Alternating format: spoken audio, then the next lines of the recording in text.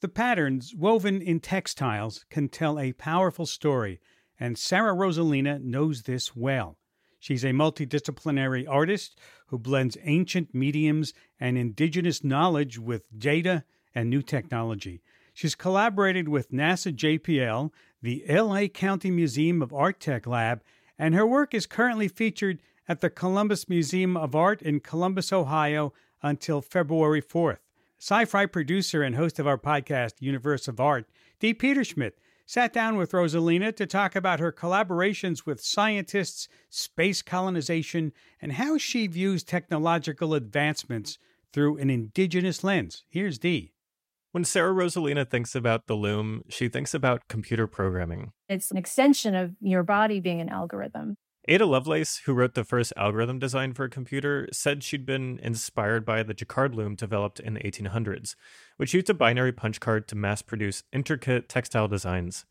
And that approach, blending old mediums with new tech, sums up Rosalena's approach to her own art. She's an assistant professor of art at UC Santa Barbara, based in LA, and she's of Waraka descent, indigenous people native to what is now parts of Mexico and the southwestern United States. She works in these old art forms, textiles and pottery, but uses AI and data visualization as part of the creative process.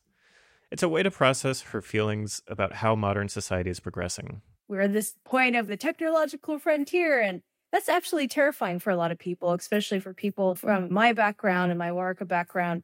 We're living in the time of climate change, dispossession, the rise of AI. And I'm always interested in anticipating future forms of colonization because it's progress for some, but it's not for all.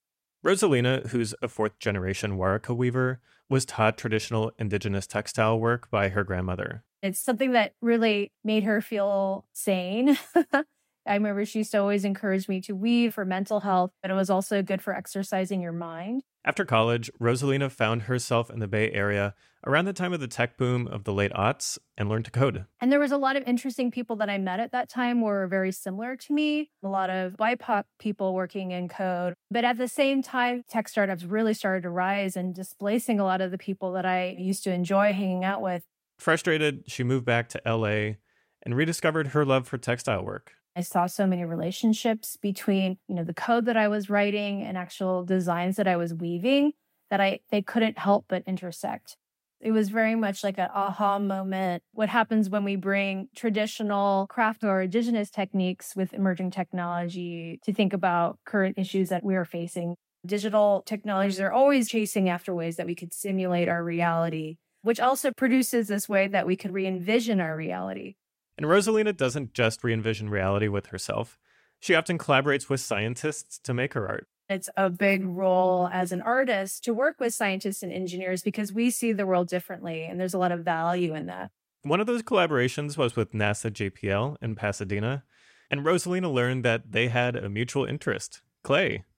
The space agency was experimenting with simulated Martian soil, also called regolith, to potentially construct livable human habitats on the red planet without having to transport heavy building materials all the way from Earth. So they were doing a lot of research on regolith, simulant, and clay to actually build some of the first settlements out of basically adobe, which made me giggle because, again, it's like how much space colonization is dependent on indigenous knowledge, even on another planet.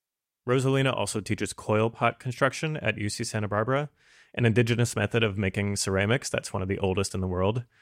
Coil pots look like what they sound like. Coils of clay are layered on top of each other until you get your vessel. And she wanted to update that with a techie Martian twist. With the help of NASA engineers, she was able to make her own version of Martian clay based off soil analyses from JPL's rovers, like Curiosity.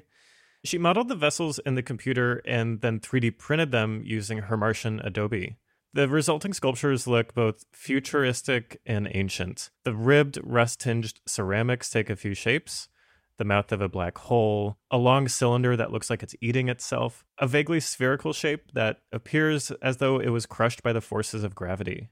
And Rosalena's passion for pottery even rubbed off on JPL's engineers. I actually made a lot of friends. Some of them got into ceramics at the time, which was also really interesting to have Martian cartographers who are guiding the rovers suddenly be interested in actually the chemical compounds of clay. And we would talk for hours on end on making clay, finding native clay in Los Angeles. Located just a few miles away from JPL is the Mount Wilson Observatory, which Rosalena has also partnered with. It was an important observatory in the early 1900s. Edwin Hubble used the telescope to prove that the universe is expanding, but discoveries like that couldn't have been made without the help of female computers, women who analyzed the raw data from the telescope and performed complex math that made those discoveries possible. But when I got there, I realized that female computers were mostly cropped and edited out of the history of that observatory. Back then, the images from the telescope were exposed onto glass plates, which the female computers used to make their calculations. And I found textile was a unique way to approach it because it is a feminist or a female-based craft. So to shed light on these women's work, Rosalena took those plates and digitized them into a lower resolution where each pixel would become a bead on a tapestry, which she then assembled by hand. But not all of these tapestries are neat rectangles. Some of them distort and fray as the beads progress downwards, looking like a starry cosmic jellyfish. Rosalena hopes her art doesn't just serve as a form of protest, but also provides an alternative way of interpreting the world around us, one that places a much larger emphasis on Indigenous knowledge. It is very important because a lot of the current crises that we're facing are a crisis of humanity in many ways. And I feel like artists really shine that light and also can see the world differently than what a scientist or engineer does. And we can learn quite a bit from one another. For Science Friday, I'm D. Peter Schmidt. Thanks, Dee. You can check out photos of Rosalena's work at sciencefriday.com/textileart.